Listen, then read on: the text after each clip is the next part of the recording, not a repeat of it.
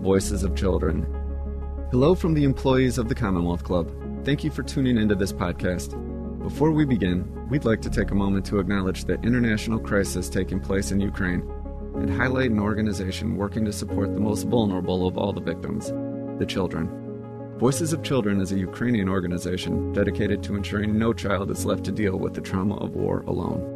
Working at the front lines of the Russian invasion in villages along the Donetsk and Luhansk region, Voices of Children provides a variety of services like art therapy, video storytelling, mobile youth psychologists, and more. If you'd like to help or learn more about Voices of Children and their critical work, please visit voices.org.ua/en. Thank you for listening.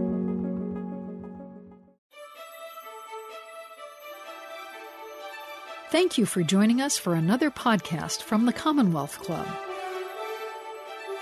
Hello, and welcome to today's program at the Commonwealth Club of California. My name is Monica Bauerlein. I'm the CEO of Mother Jones. And a special thanks to the Club's Humanities Forum for hosting today's conversation. With me today is Mark Fullman, the National Affairs Editor at Mother Jones, my colleague, and the author of a brand new book, Trigger Points, Inside the Mission to Stop Mass Shootings in America. We'll tell you all about the book in a minute, but I would like to remind our audience that you can be part of this conversation as well. If you're watching us on YouTube, please share any questions that you would like us to address in the text chat. This is one of the few times when an internet comment section is a good thing. And we'll make sure to get to some of your questions as we go through the program. Mark, it's so lovely to see you. Likewise. I think I've seen you in person 3 times in the last 2 years, and 2 have been within the past week. Yeah. So this is a good sign. For sure. And I'm so excited about this book, not only because it's a reporting tour de force that has taken a lot of your time in the last 10 years, but also because it brings hope and perspective to something that's a really grim subject. And we have a lot of grim topics out there right now, but not as much hope and perspective. So I'm really excited about taking our audience on the journey of discovery that you've undertaken here. And maybe to start the journey, because it really is, this is a book about policy, it's about science, it's about characters, it's a really gripping narrative, and it shows us a discipline called behavioral threat assessment that aims to prevent mass shootings, and and sort of comes out of the fact that we have a horrifying epidemic of mass shootings in America, and that the debate about the role that the prevalence of guns in our society plays is pretty much paralyzed and stuck. And so behavioral threat assessment comes at the problem from a different end of the challenge that we confront in solving this. And so to start us out, I wanted to go back to the very beginning, which we both happen to be present for. We're both working, as we are now, at Mother Jones, which is a nonprofit, reader-supported investigative newsroom. And as journalists do, we were in our morning news meeting processing the big stories of the day and trying to figure out how our journalism might bring some context and perspective that wasn't fully understood. And this meeting was on July 20th, 2012, so almost exactly 10 years ago. Mm-hmm. And the night before, a man walked into a movie theater in Aurora, Colorado, and opened fire during a showing of Batman: The Dark Knight. And I remember we were talking about there had just been a mass shooting here in the Bay Area a few months before. There had been another one earlier that year, and we talked about, does it not seem as if this is becoming more common? And we thought, surely there's somebody out there researching this, keeping track of it, who can tell us the answer. And so you volunteered to figure that out. what happened next. Right. Well, and this was shortly after I had begun working at Mother Jones, and one of the first things I did, you may or may not recall, was a piece that we had about gun regulations. And so I had written about gun violence in the past, but that had been my initial focus coming into the newsroom as well.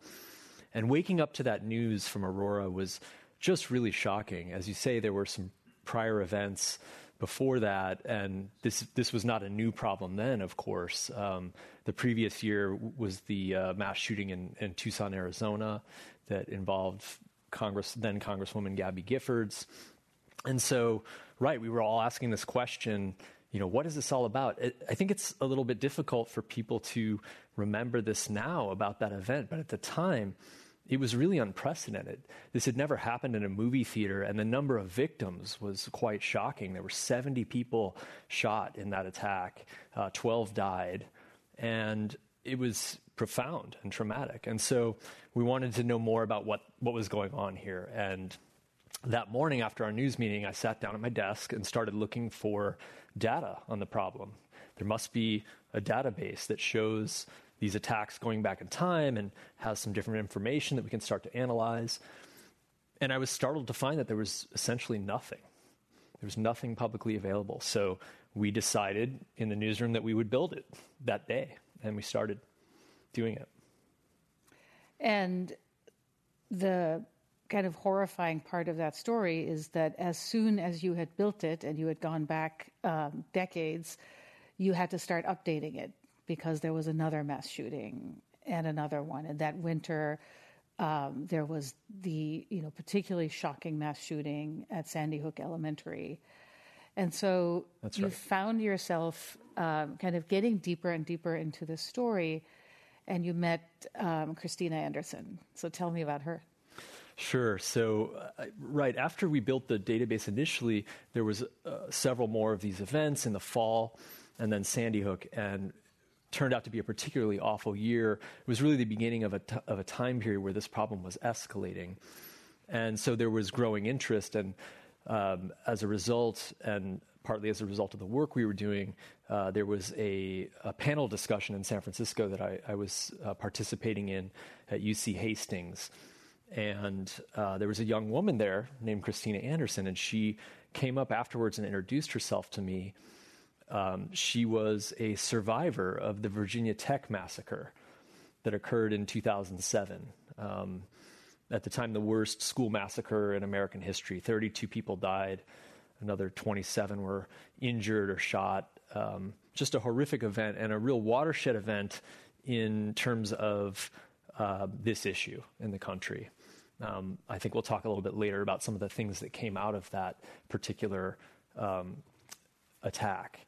But Christina she told me who she was and said she was interested in talking to me further about the work I was pursuing. And of course, once she told me who she was, I said, of course, I'd love to talk to you. And we sat down the next day, and I think we talked for about 4 hours. And she just had a remarkable story. She was beginning to do some public speaking about her experience. And she was, at the time, focused on how the university had responded and what the recovery process was like.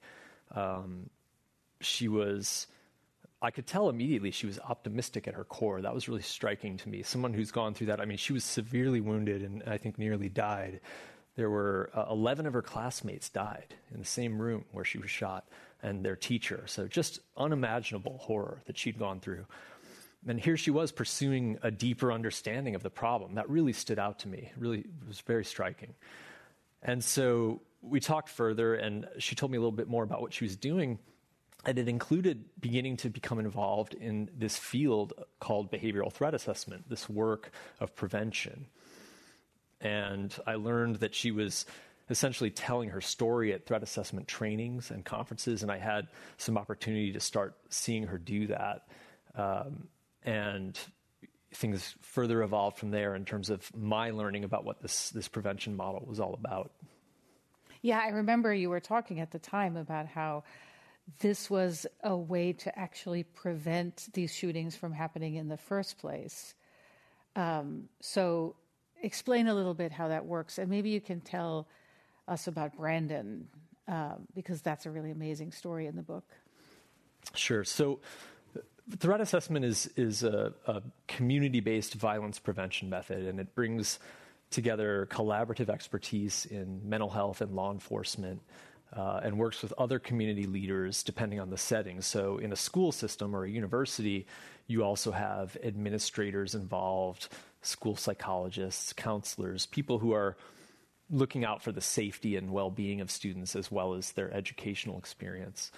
And the way that the process works essentially is when there's a person of concern that comes to the attention of a team, they're looking into that person's circumstances and trying to understand better what the issue is and whether or not that person poses a danger, whether they're thinking about planning violence, and then making a plan to intervene and try to help that person and move them away from that idea. So that's essentially how it works. And in this particular case of this kid, how did the kid come to their attention, and what did they do specifically to intervene?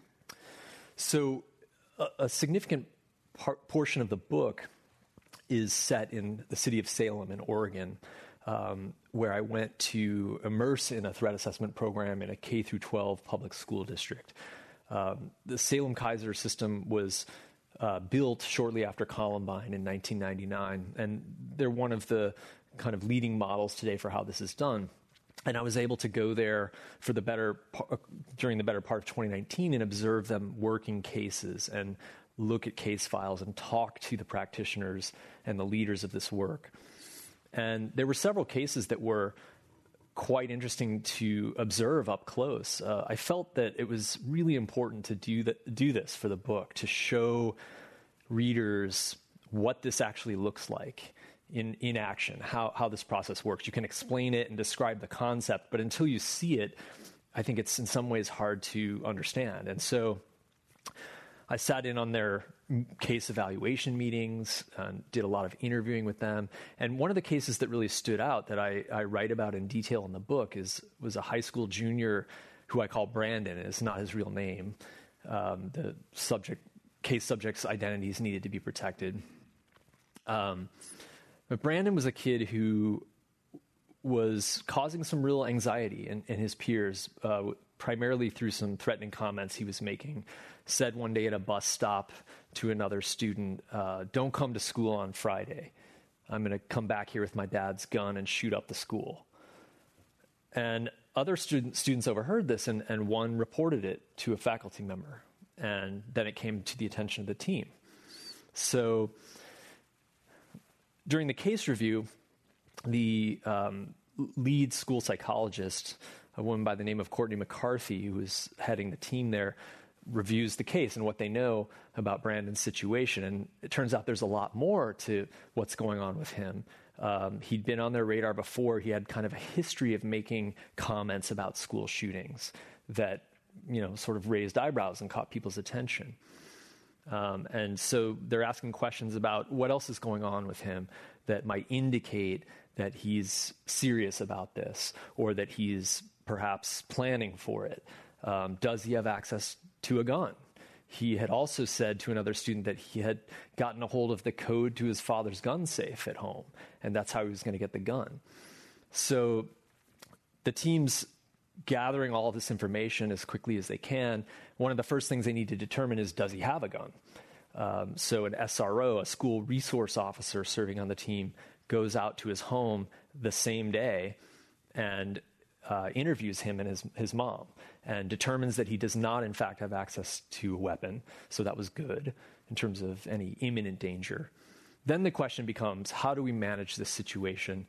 What is the potential that it's going to worsen? What could worsen it? What may cause him to go further down what the field calls a pathway to violence? It's a process of escalation that is marked with lots of behavioral warning signs that these experts are looking at. And they develop a plan to intervene through constructive measures, which the field has learned through research and practice over the years is the most effective way in most cases to resolve the problem, to try to help someone, especially in a youth setting, especially in a school. So they use what they call a wraparound strategy. They extend him a lot of close personal support through counseling, educational support, working in this case with the family that was somewhat cooperative, which is good because in some cases that's not the situation. We just saw this recently with Oxford High School in Michigan. I was going to ask you about that. Yeah, where you have a very different, starkly different picture of how the parents were involved in the case. So through these steps and these measures over time, and I was able to follow the case over months to see how it was developing and to see the way that they were continuing to monitor and evaluate and adjust their plans. They were able to successfully steer Brandon onto a better path. And he returned to high school the following year as a senior and did pretty well and went on to graduate. So by the measure of what they did to manage him in high school, it was a success story using this method. You and I are both parents, and it's really kind of grim that we find ourselves thinking about, does our kids' school have behavioral threat assessment in place? But it has become such a normal thing for kids that this is part, and this is a book about mass shootings, not school shootings, but right. School shootings are the ones that I think have really emotionally captured our thinking, because it is so terrifying that, little kids know how to hide under desks, older kids, speculate about who might or might not be a threat to them. So how widespread is this approach and this work in schools? How many school districts, how many schools have this in place? It's a good question, and it's a question without a clear answer. I've asked that question a lot along the way as I was working on the book. And what's interesting about this field is that it's developed in a very decentralized way. A lot of these programs are built at the community level. There are some national efforts, too, that we'll talk about. But when I've talked to leaders in this field and asked the question, there isn't really a standardized or a codified system that they have to even know how much this is going on. It has grown, and especially in recent years, what happens is after there's a major traumatic attack, and foremost with school shootings, then there's a surge of interest in this work. It happened after Columbine, it happens again after Sandy Hook, and again after Parkland. And especially after Parkland, where I think there's been a broader growing awareness in the country about this approach, it has spread more. And there are actually now a handful of states that require threat assessment programs in their public school systems. I think it's up to about 9 now. There's some states that are toying with legislation. North Carolina has a state program that's based in a state law enforcement agency, but it's not mandated in schools. So there's this somewhat mix and match kind of approach going on nationally. Both Florida and Texas now require this in their public schools. And that's no coincidence. Parkland in Florida and a horrific big school shooting that happened 3 months later in Texas at Santa Fe High School, which is a little bit eclipsed, I think, in people's minds, thinking back on these big cases. But the policy tends to follow across the map where these happen. Wow. So I want to just get something out of the way for our audience, because I'm sure a lot of people listening and watching will be thinking, why aren't you talking about the guns? Why are you talking about people? And there is, sort of this very shop-worn adage that guns don't kill people, people do. That's not what you were focused on in this book, right?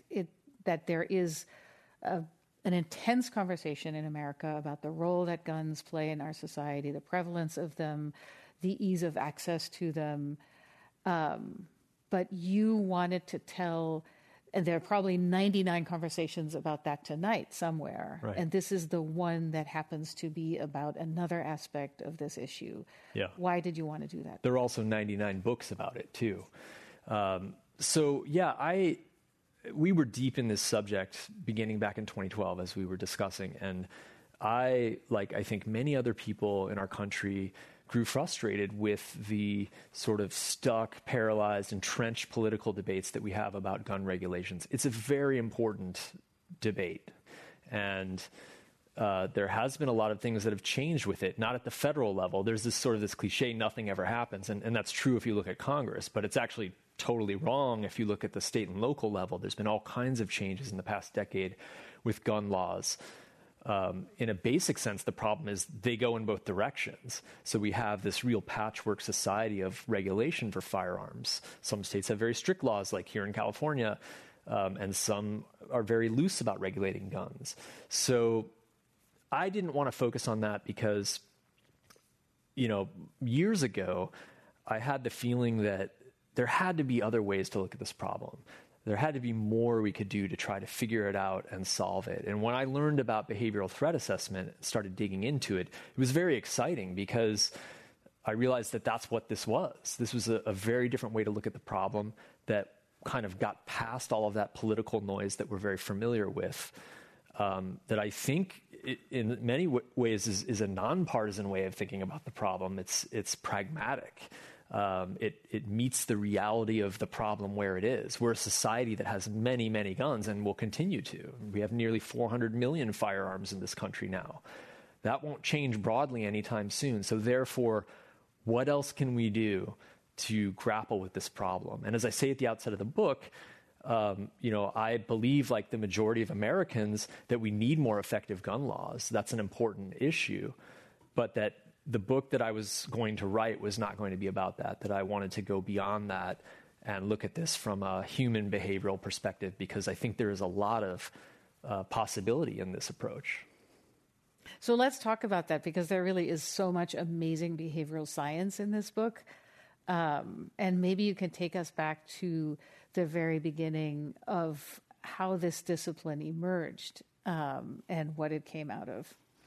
Yeah, so this was really exciting for me, and I loved writing this aspect of the book. There was a lot of discovery for me in doing it, looking at how this field began. And there were some very surprising things about it. So it dates back about 4 decades, and it begins really with a collaborative effort between mental health specialists in forensic psychology and law enforcement, in this case, the United States Secret Service. In the early 1980s, the Secret Service had become intensely focused on trying to figure out how to do a better job of perhaps predicting who would try to assassinate the president and other high-profile public figures and political figures that it was trying to protect. And people forget what an extraordinary degree of political violence there was in the 70s in particular. That's right, coming out of the 60s and 70s with assassinations of major political figures. And so there were some forensic psychologists and psychiatrists in the Boston area who were focused on this and starting to look into these questions in a state mental health institution in Massachusetts.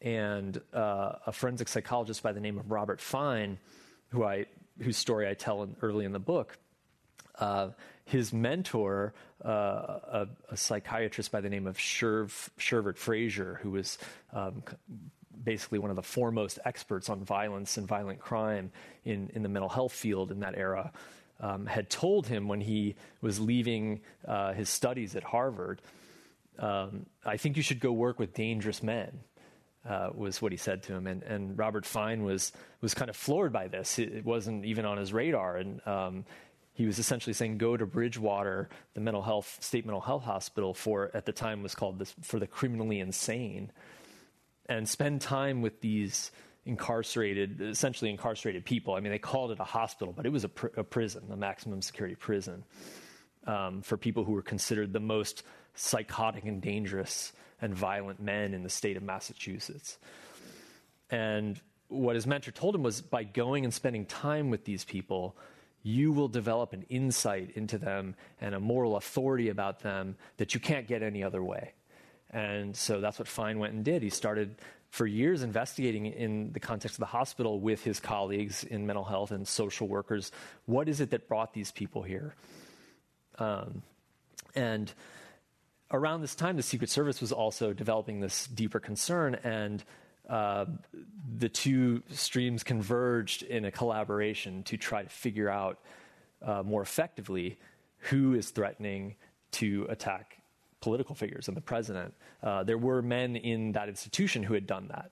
And so part of the question was, how can we study this and talk to them and try to understand their mindset and look at the behaviors and circumstances that led up to their assassination attempts and learn from that. And so they began pursuing that.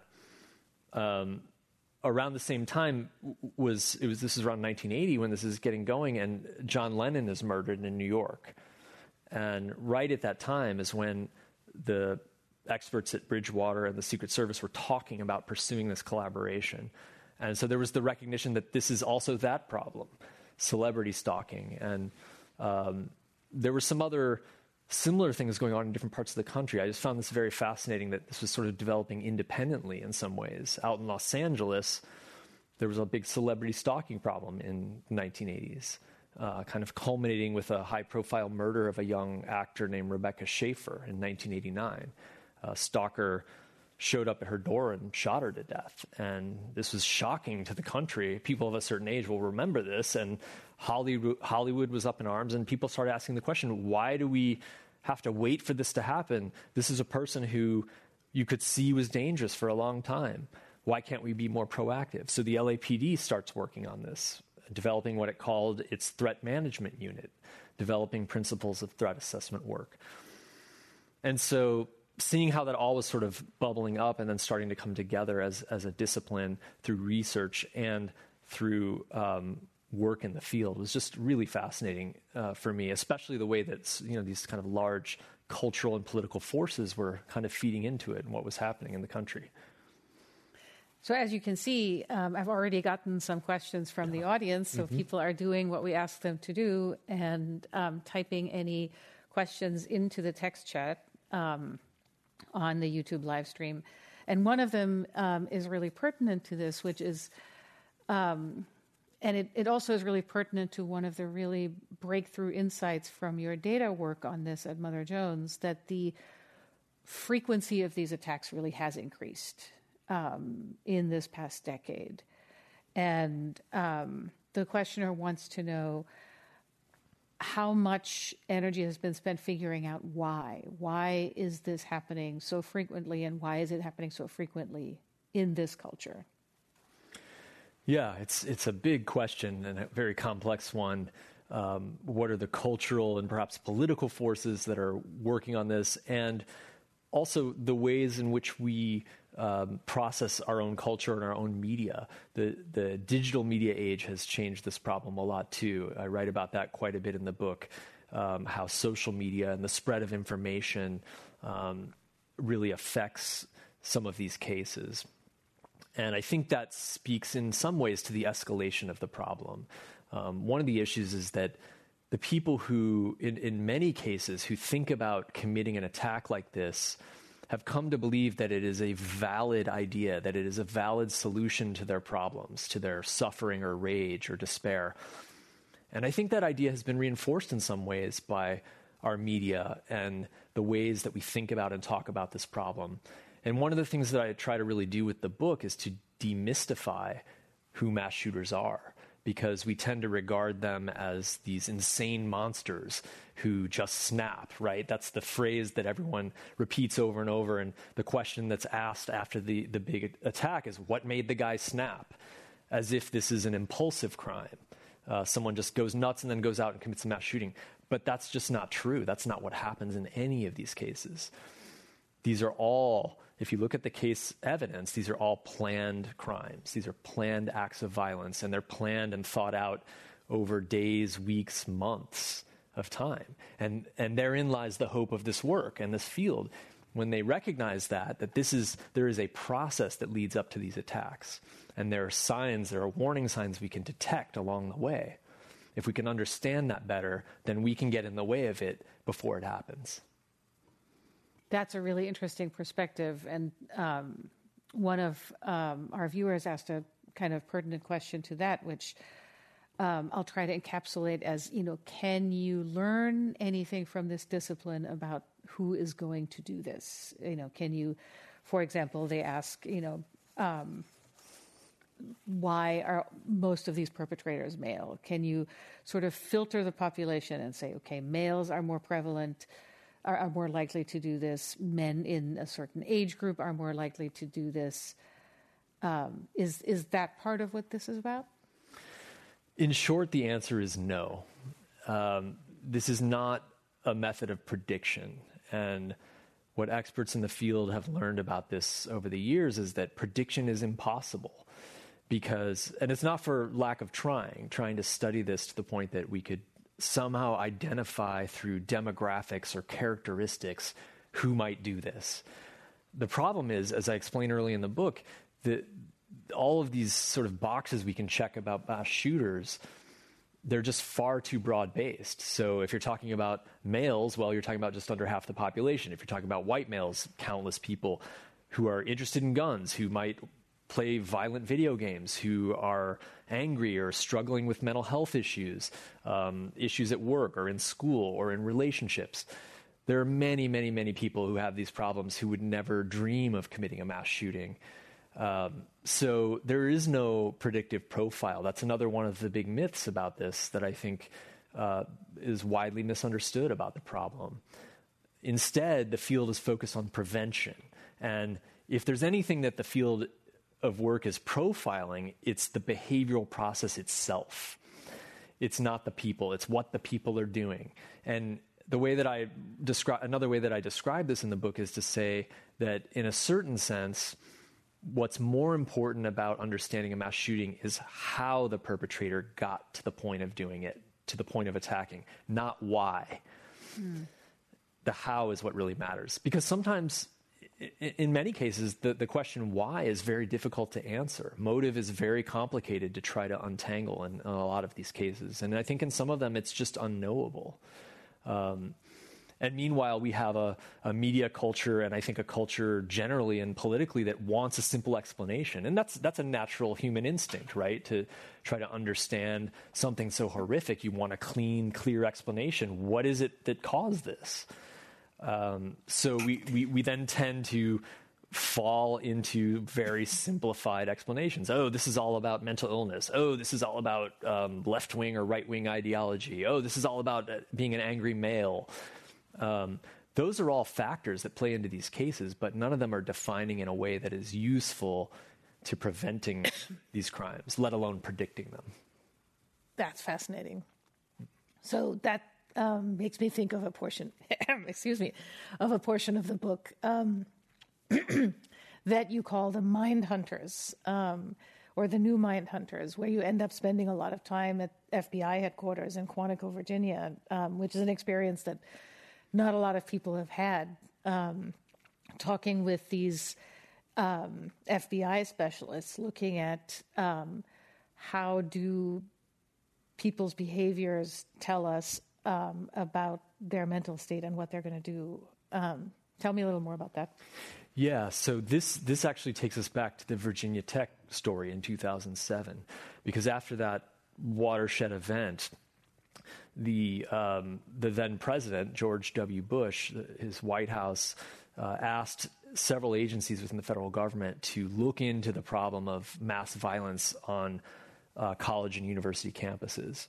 Essentially, what are we going to do about this? How are we going to figure out what happened here and prevent it from happening again? And so that resulted in a very stepped-up effort at the FBI, which historically had done threat assessment work, but this was kind of opening a new chapter where the FBI then was going to collaborate with the Department of Education and dig into data on violence on college campuses of all kinds. So they did kind of an overview survey of 200-plus cases going back quite a few years to gather data and look at what they could about the circumstances and so on and so forth to try to understand better what the risks were. And the leaders in this team within the behavioral analysis unit, which is kind of a storied part of the agency. It's well known to the public through its history of tracking serial killers. Became kind of a big sort of pop cultural phenomenon decades ago with Silence of the Lambs and then more recently Mindhunter. And so that's why I landed on this title for the chapter of the new Mindhunters, because what these specialists were doing was kind of an evolution of that work, kind of building off that legacy, but also different. That serial killer work was about profiling unknown criminals who had committed these horrific killings and using the crime scene to try to understand who they were and then go track them down. But this work that kind of grew out of that in some ways was, again, about profiling the behavioral process. That's the work of behavioral threat assessment, doing deep research to try to understand mass shooters, and so going out and investigating cases as they were happening, and trying to learn from them. And this started in the late 2010s after Virginia Tech. They built a unit there called the Behavioral Threat Assessment Center. And I spent a lot of time getting to know one of the leaders, an agent named Andre Simmons, who's since retired, but led that team for a number of years, had a background in mental health, which I don't think is coincidental, and crisis intervention policing. It's one of the most fascinating things about this work to me is the way that it marries mental health expertise and law enforcement expertise. There's a synergy there that really helps to understand the problem better and to act upon it and try to get in the way and prevent attacks. So that team at the FBI went on to do a lot of significant research into the mental health factors in these cases and looking at active shooters and really continuing to further develop the research in the field. So what kinds of things did they find out? Well, one thing that was really striking that to me that came out in a study just a few years ago of active shooters was that the majority of them did not have clinically diagnosable mental illness. And this is something that the field has known for quite a while through research, but this really put an emphasis on it and deepened it in some ways through the specific case studies. I think it's 60 plus cases they looked at over a decade plus of active shooters in the 2000s. And this is another one of our big myths about mass shooters, that they're all crazy, insane, mentally ill. I mean, it dovetails very closely with the snapping idea. And I think that the public tends to think of that as, okay, these are people who are completely detached from reality, hearing voices, telling them to go kill or whatever, things that we might associate with conditions like paranoid schizophrenia. That's simply not the case in the vast majority of these cases. And even in the small percentage of cases where mental illness is significant and diagnosable, it's rarely a primary cause in terms of the how and the why questions. What led this person down this path when you take a deep look at these cases. And so I think that's really important because blaming this all on mental illness, which happens every time we have one of these cases, that's part of the national discussion, is wrong. And it's counterproductive to understanding what's going on here. And it's damaging. It's damaging to people who do suffer from those conditions, who the vast majority of whom are not violent. There's extensive research showing that those afflictions are not predictive of violence or even correlated with violence in any meaningful way. So this kind of research at the FBI and elsewhere, I think, has really advanced understanding of the problem in some significant ways. That's really counterintuitive in some ways. It is. You sort of assume that somebody can't be well who does something like this. And it also, like you said, so often the policy debate focuses on, well, let's make sure people with mental illnesses don't have access to guns.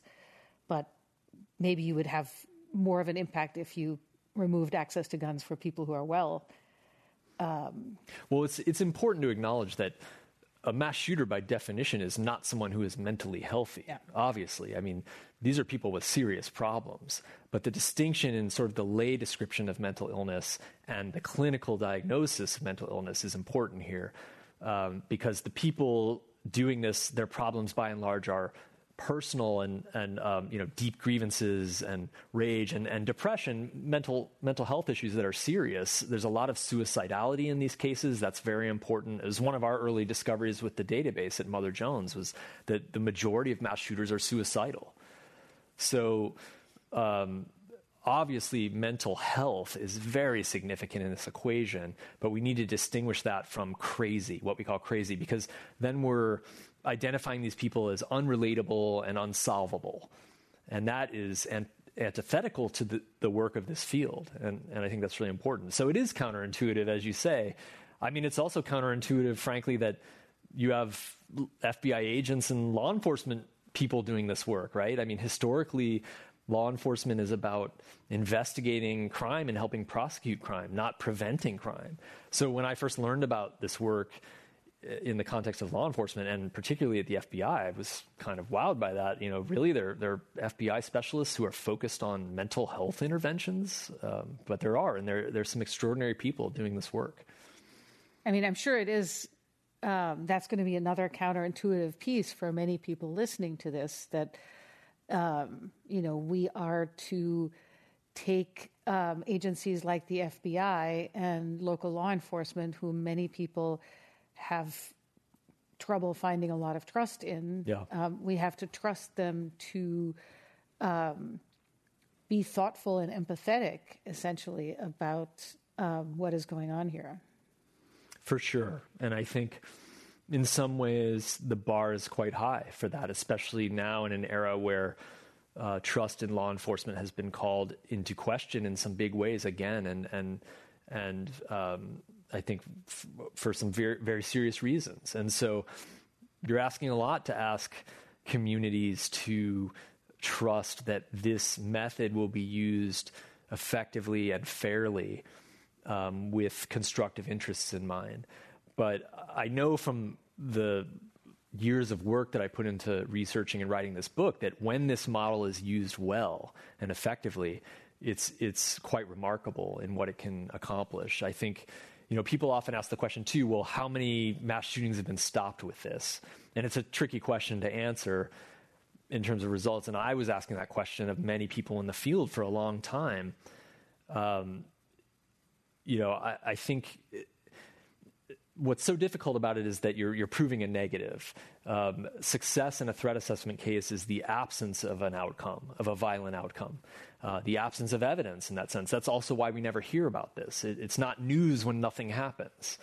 And so in that sense, it's hard to show the results of this work. But in having gone in and watched teams work and looked at many cases, I became persuaded that there have been many cases throughout the country that have been stopped, dozens, possibly even hundreds of these kinds of attacks, where you're talking about individuals who were developing a violent idea, were making plans, were taking steps to prepare, in some cases had access to weapons. Can you prove that person was going to commit violence if they don't ever commit violence? That's an interesting question, right?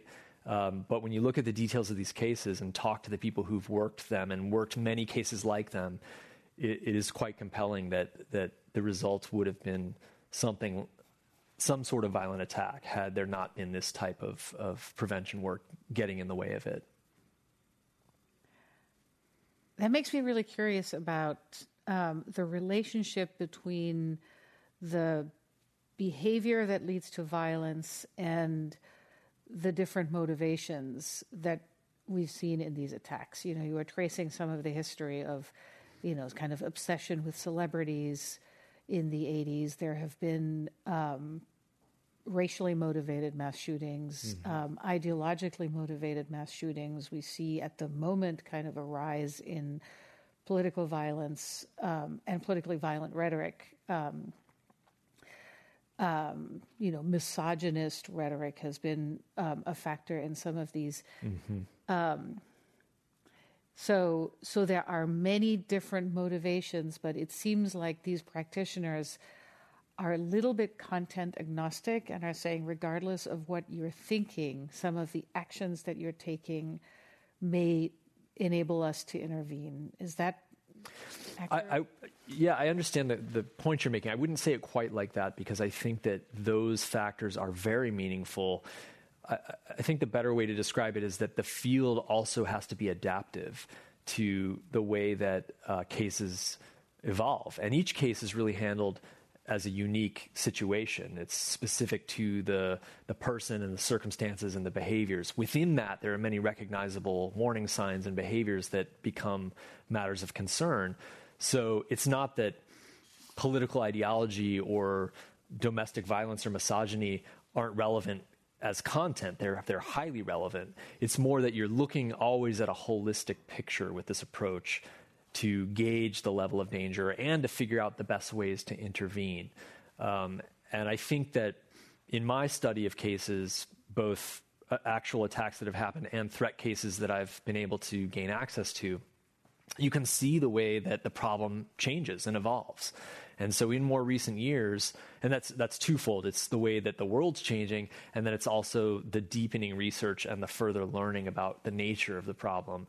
Some of my own work in that I've done with Mother Jones is to look at the role of what's now called in some settings toxic masculinity, which refers to domestic violence and the so-called incel ideology. This is a rising problem.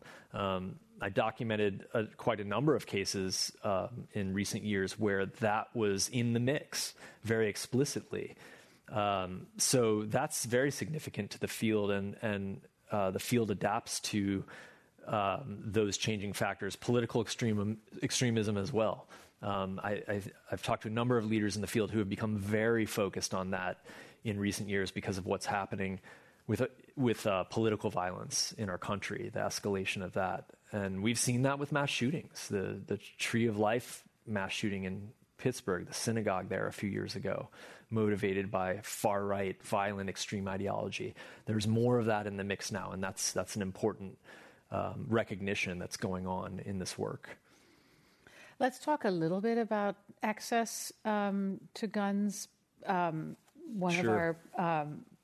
One of our questioners asks, and reminder, you can still ask questions in the YouTube text chat, so feel free to share yours. But one of our viewers or listeners asks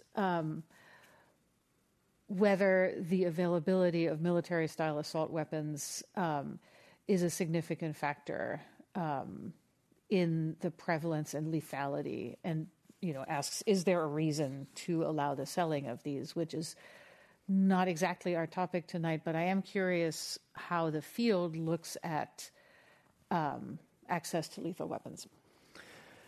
Yeah, as you say, the discussion about types of weapons and their availability is really a different discussion than the focus of the book, but it's one that we're very familiar with and that I've also covered in my related work.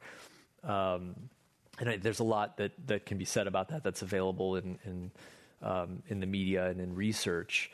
I think as it pertains to this method and this field of work and trying to grapple with the problem, it's interesting when I observed threat assessment professionals in a variety of settings over the years, I noticed that there's very little discussion of gun policy.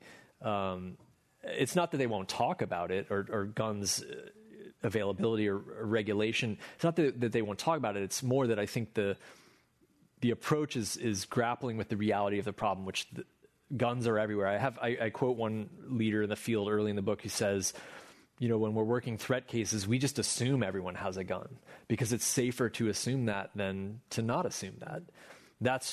To me, that was sort of a remarkable distillation of the reality that threat assessment's dealing with, because they need to find out in many cases if that's the situation. But in a basic sense, sure, the availability of those kinds of firearms is going to complicate the problem and complicate this work. Someone also asks us, which is perhaps slightly related, whether these shootings are more likely to happen in red states or blue states, i.e. states that have a lot of gun regulation versus ones that don't. Do you know if there's any correlation that the field has identified? I'm not aware of one, and I can't answer that scientifically because I haven't studied it in that way, but I can say anecdotally and perhaps empirically that the answer is no. I mean, these happen everywhere. If you look at our database that we built at Mother Jones and expanded over and over and over again over the past decade, there are very few states in the nation that haven't been touched by this problem.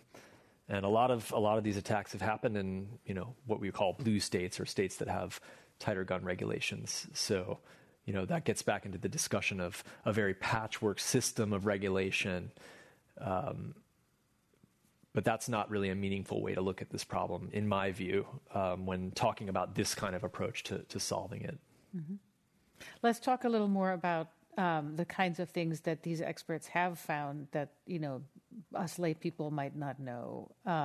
One of the things I was struck by was that the book takes you into these unexpected settings. Like at one point you're, in Disneyland, at a conference of people researching mass shootings, in this fantasy setting. What was going on there? Yeah, I actually opened the book with this because it was so surreal to me the first time I went. I ended up returning a number of times to this annual training conference run by a nonprofit organization called the Association of Threat Assessment Professionals. It's a group for a membership group for people who do this work, that come together and train and learn the work and network as well. And they hold an annual conference in Disneyland, and it was so strange I remember the first time I walked into a conference room in the Disneyland hotel. I'd just been outside by like the tiki bar and the swimming pool, and all these families are frolicking. It was they hold this in August, so it's like the peak of summer vacation season. And then I walk into this darkened ballroom that's like cold because they've got the air conditioning down so that people will stay awake all day, or maybe it's too hot outside, I don't know. And, looking at slides related to mass murder and psychopathy and here are all these professionals who've come in from all over the country to sit there and do that all day for 4 days. 20 years of workplace shootings, homicidal cyber stalking, evil thoughts, wicked deeds. That's what these training sessions are called. And then you walk outside again after the day's over, and there's like kids with ice cream cones and Mickey Mouse, and It's a Small World playing on the speakers, and it's just a very surreal setting. The reason that they hold it there has to do with the historic roots that I was describing earlier in the LAPD. As they were building an early version of this at the LAPD, the Threat Management Unit, they were starting to network with other law enforcement and mental health professionals. And there's a strong connection in Los Angeles to the entertainment industry because of celebrity stalking issues. And that was a big focus for the Threat Management Unit in its early years. And so as a result, they had started hosting this at Disney. And I guess they have just continued there ever since. But as a setting to like focus on this work, it was just kind of wild to see that the first time. And you wouldn't really know it if you were there. It's all happening, behind closed doors. So. Yeah. 20 years of workplace shootings. Yeah.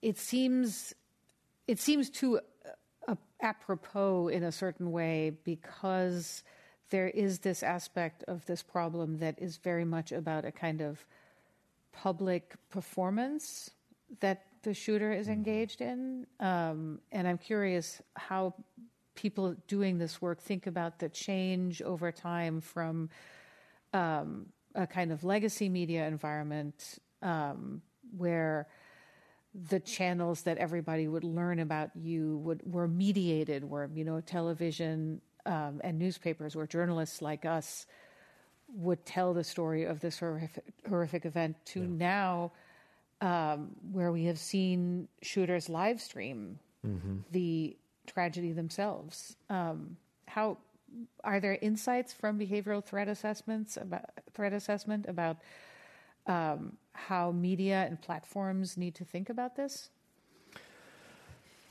Yes, absolutely contained in the work of the field and in the research. And this is something that I've focused on a lot with my own reporting. And I do write about it some length in Trigger Points later in the book. I think that digital media and social media has changed this problem in enormous ways, and has big implications for how the news media, reports on and covers these events. Primarily what we're talking about here is what's known as the so-called copycat factor, or the copycat effect. This is a problem that's been around for a long time, but as I was getting to know the work of the FBI leaders at the Behavioral Analysis Unit, I was hearing from them that they were noticing in the 2010s a worsening trend with this problem, some very unsettling patterns of case details where there were quite a few perpetrators of school shootings in particular, and people, individuals who were threatening or plotting school shootings who were fixated on previous school shooters, primarily or foremost the Columbine attackers. I started referring to this as the Columbine effect in my reporting and documenting these cases. By the time, and I started this a number of years ago, by the time I was writing the book, there were over 100 cases like that, both threat cases and actual attacks, where the perpetrators had taken inspiration from Columbine, had identified what the shooters were dressing like them, trying to talk like them. So there's something going on here that's very significant that relates to our media environment. As I said, that problem has been around for a long time, and I document much earlier examples of it in the book. The behavior is, I think, better described as emulation behavior. It's one of the areas of warning signs I describe in the book. Identifying with, fixating on, and trying to perhaps outdo predecessors of this crime. But with social media, it really accelerated in some alarming ways. And I was hearing about this from FBI leaders and then finding it in the cases I was studying. And it says a lot, I think, about how we talk about and frame and cover these cases. Because meanwhile, I think as many people know, the media tends to sensationalize these horrors and really focus on the attackers, splash their pictures all over the front page and show them on the screen over and over again. And the body count. The body counts, their manifestos, so-called manifestos, where they rant and rage whatever they're thinking, often without much coherence. And as I looked into this more and more, I realized there's kind of a unique opportunity here for us to change, certainly within the media. We don't need to do that and still deliver the reporting on this issue that is important in the public interest, which is, I mean, we do need to report on the people who do these crimes. We need to understand the context and the circumstances, and that's very much aligned with what this field of work does. But we can do that forensically and use an approach that's more balanced. And I advocate for that in the book, and in my work for Mother Jones, I've written about this too. I arrived at a term for this that I call strategic diminishment, which is the idea that while we have to focus on this to some extent, we can really shrink the frame around the perpetrators and only identify them and talk about them in ways that have value to the public interest, but then no more, not excessively. And also there's some steps we can take to avoid sensationalizing. They want to be seen in many cases as looking evil and dangerous, and they pose with pictures of guns on Facebook, and knowing that those will get circulated widely on social media and in the news. And historically, that's been the case. The research shows that many of these perpetrators are seeking sensational media attention. So by continuing to give it to them, we're exacerbating the problem. And there's good news here. This has changed a lot in recent years. I think a lot of people in the media have started to recognize the problem with this and have written about it, myself and others. And you don't see that so much anymore, even just in the past few years. I think people probably recall some of the biggest mass shootings, the perpetrators from 10 years ago, but maybe not from 4 and 5 years ago, because they weren't getting nearly as much spotlight, even though we're still identifying who they are and what they did and explaining the case to the public. That's also important, by the way, because of this enormous and growing issue of misinformation. There are a number of cases I talk about in the book where people have been wrongly identified in the immediate aftermath as the mass shooter. It happened at Virginia Tech. A person was identified on Fox News as the shooter. It wasn't him, and there was some significant repercussions for that person. Boston Marathon bombing, that's right. There are a few others. So it's important that the media report on this accurately and clear-eyed, but also with an eye to this balance, to not sensationalizing this anymore. And that also goes to what I was talking about earlier with the need to really demystify this problem. If we regard these people as evil monsters and give them the tabloid treatment, we're just perpetuating those myths. So the clock is ticking down. I'm going to try to do a little bit of rapid fire to get through Let's do that. Our remaining audience questions. One of them is really interesting. The person asks, is the threat assessment for mass shooting similar to the threat to harm yourself? And you talked about suicides a little bit. Yeah, that's a great question. And yes, there is a very strong intersection of those risk factors. A lot of threat cases involve suicidality, and many mass shootings end in suicide. So that is an important factor that threat assessment teams look at for sure. And the kinds of interventions that threat assessment teams use are also helpful to preventing suicide, no doubt. This person has a question also about media, but from a different perspective than what we were just talking about. The type of media that somebody consumes. And they say, people that I know who are angry, fearful, and resentful nearly always consume a certain type of media, though not all of them act out, thank goodness. Yeah. Is there something to that? Yeah, that's a great question, and I do address that in the book because I was curious about that too. We often see evidence in cases of these attacks that the perpetrator was intensely interested in graphic violence, in firearms, in violent video games. The short answer is that is present in a lot of cases, but there's no evidence at all that it relates to causation. That does not cause people to commit attacks.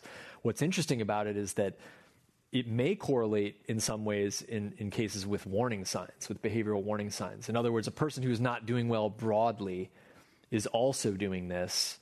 And there is some thought in the field, leaders in Salem have talked to me about this and elsewhere, and also at the FBI, that some perpetrators will use violent content and violent media as a way of sort of psychologically gearing up for an attack, to rehearse, a first-person shooter video game, or to just get psyched up for what they're going to do.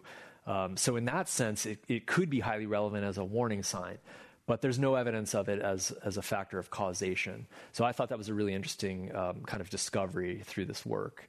Because, of course, violent media has been blamed for a very long time as the cause of these attacks, too, going all the way back to Columbine and before. That's a really fascinating perspective, because we forget that, doing something horrific like this is very hard for a human to do. Yeah. We have a lot of things that stop us from doing that. That's right. And yet all of us are capable in a very fundamental way of something like this. So that's an interesting, I think, juxtaposition, too, to think about the kind of deeper behavioral science that's involved here. Yeah, I've always been really fascinated by the research about the crimes of Nazi Germany and the way that ordinary people are capable of monstrous things. Yeah, that's right. Which seems highly relevant.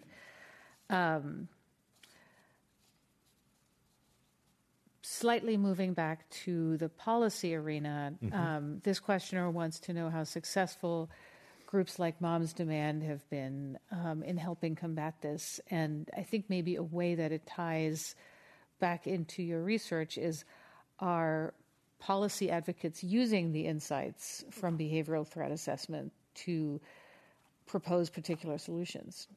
I think that has started to happen more recently, and in some ways it may be happening without them even fully realizing it. There's a really powerful and I think effective grassroots movement with that organization and others, although primarily with Moms Demand Action, to affect policy change at the local and state level. And some of the policy ideas that they have pursued do relate to prevention. I think probably the most pertinent is the advent of a more recent policy called red flag laws, which now exist in 19 states, and it's a pretty new phenomenon. And what that is, quickly in a nutshell, is a civil procedure to petition a court to take away a firearm from someone who's considered a threat to either themselves or other people. And that can be done by family members of that person in most states where this is now legislated. There are a few variations on it that start to bring in law enforcement with the capability to do that, and then a judge will determine if a firearm should be removed. you can see how that would be a very useful tool additionally in this field of work too. So I think there is an increasing synergy with those kinds of efforts. The clock is ticking way down. Okay. I'll give you one more question that has that hopeful note in it. If you could propose one small policy fix or one small change, drawing on all the research you've done, can you think of one? Is it red flag laws everywhere? I don't know if I would say that, but I do think there is promise with that tool. I think it's no coincidence that it has strong bipartisan support. I think people recognize the value in it. It goes straight to that question of how do we keep guns out of the hands of dangerous people that we understand to be dangerous and shouldn't have a firearm. We always have that debate after one of these attacks. Why not get in the way of it proactively, right? I think that also goes to the question of scaling this method in the country. I think it has a lot of potential, from my perspective and all the work I've done to put into this book, that we could be doing more of this work to great effect. Thank you so much, Mark. I want to remind people of the title of the book. It's Trigger Points: Inside the Mission to Stop Mass Shootings in America. And as you might imagine, it's available everywhere that books are sold. I would love to thank all of you who tuned in and participated. Reminder that if you'd like to watch more programs or support the Commonwealth Club's efforts in making both virtual programs like these, but also in-person programs, hopefully very soon, please visit commonwealthclub.org/events. Thank you so much, and thank you. Thank you, Mark. Thanks. You've been listening to the Commonwealth Club of California. Hear thousands of our podcasts on Apple Podcasts, Google Play, and Stitcher. If you like what you've heard, please consider supporting our work and help us bring 500 programs a year to listeners like you. Go to commonwealthclub.org/donate. Think your way around the world with our travel programs to exciting domestic and international destinations. And when you're in the Bay Area, please join us live at our events. Thank you for listening and for your support.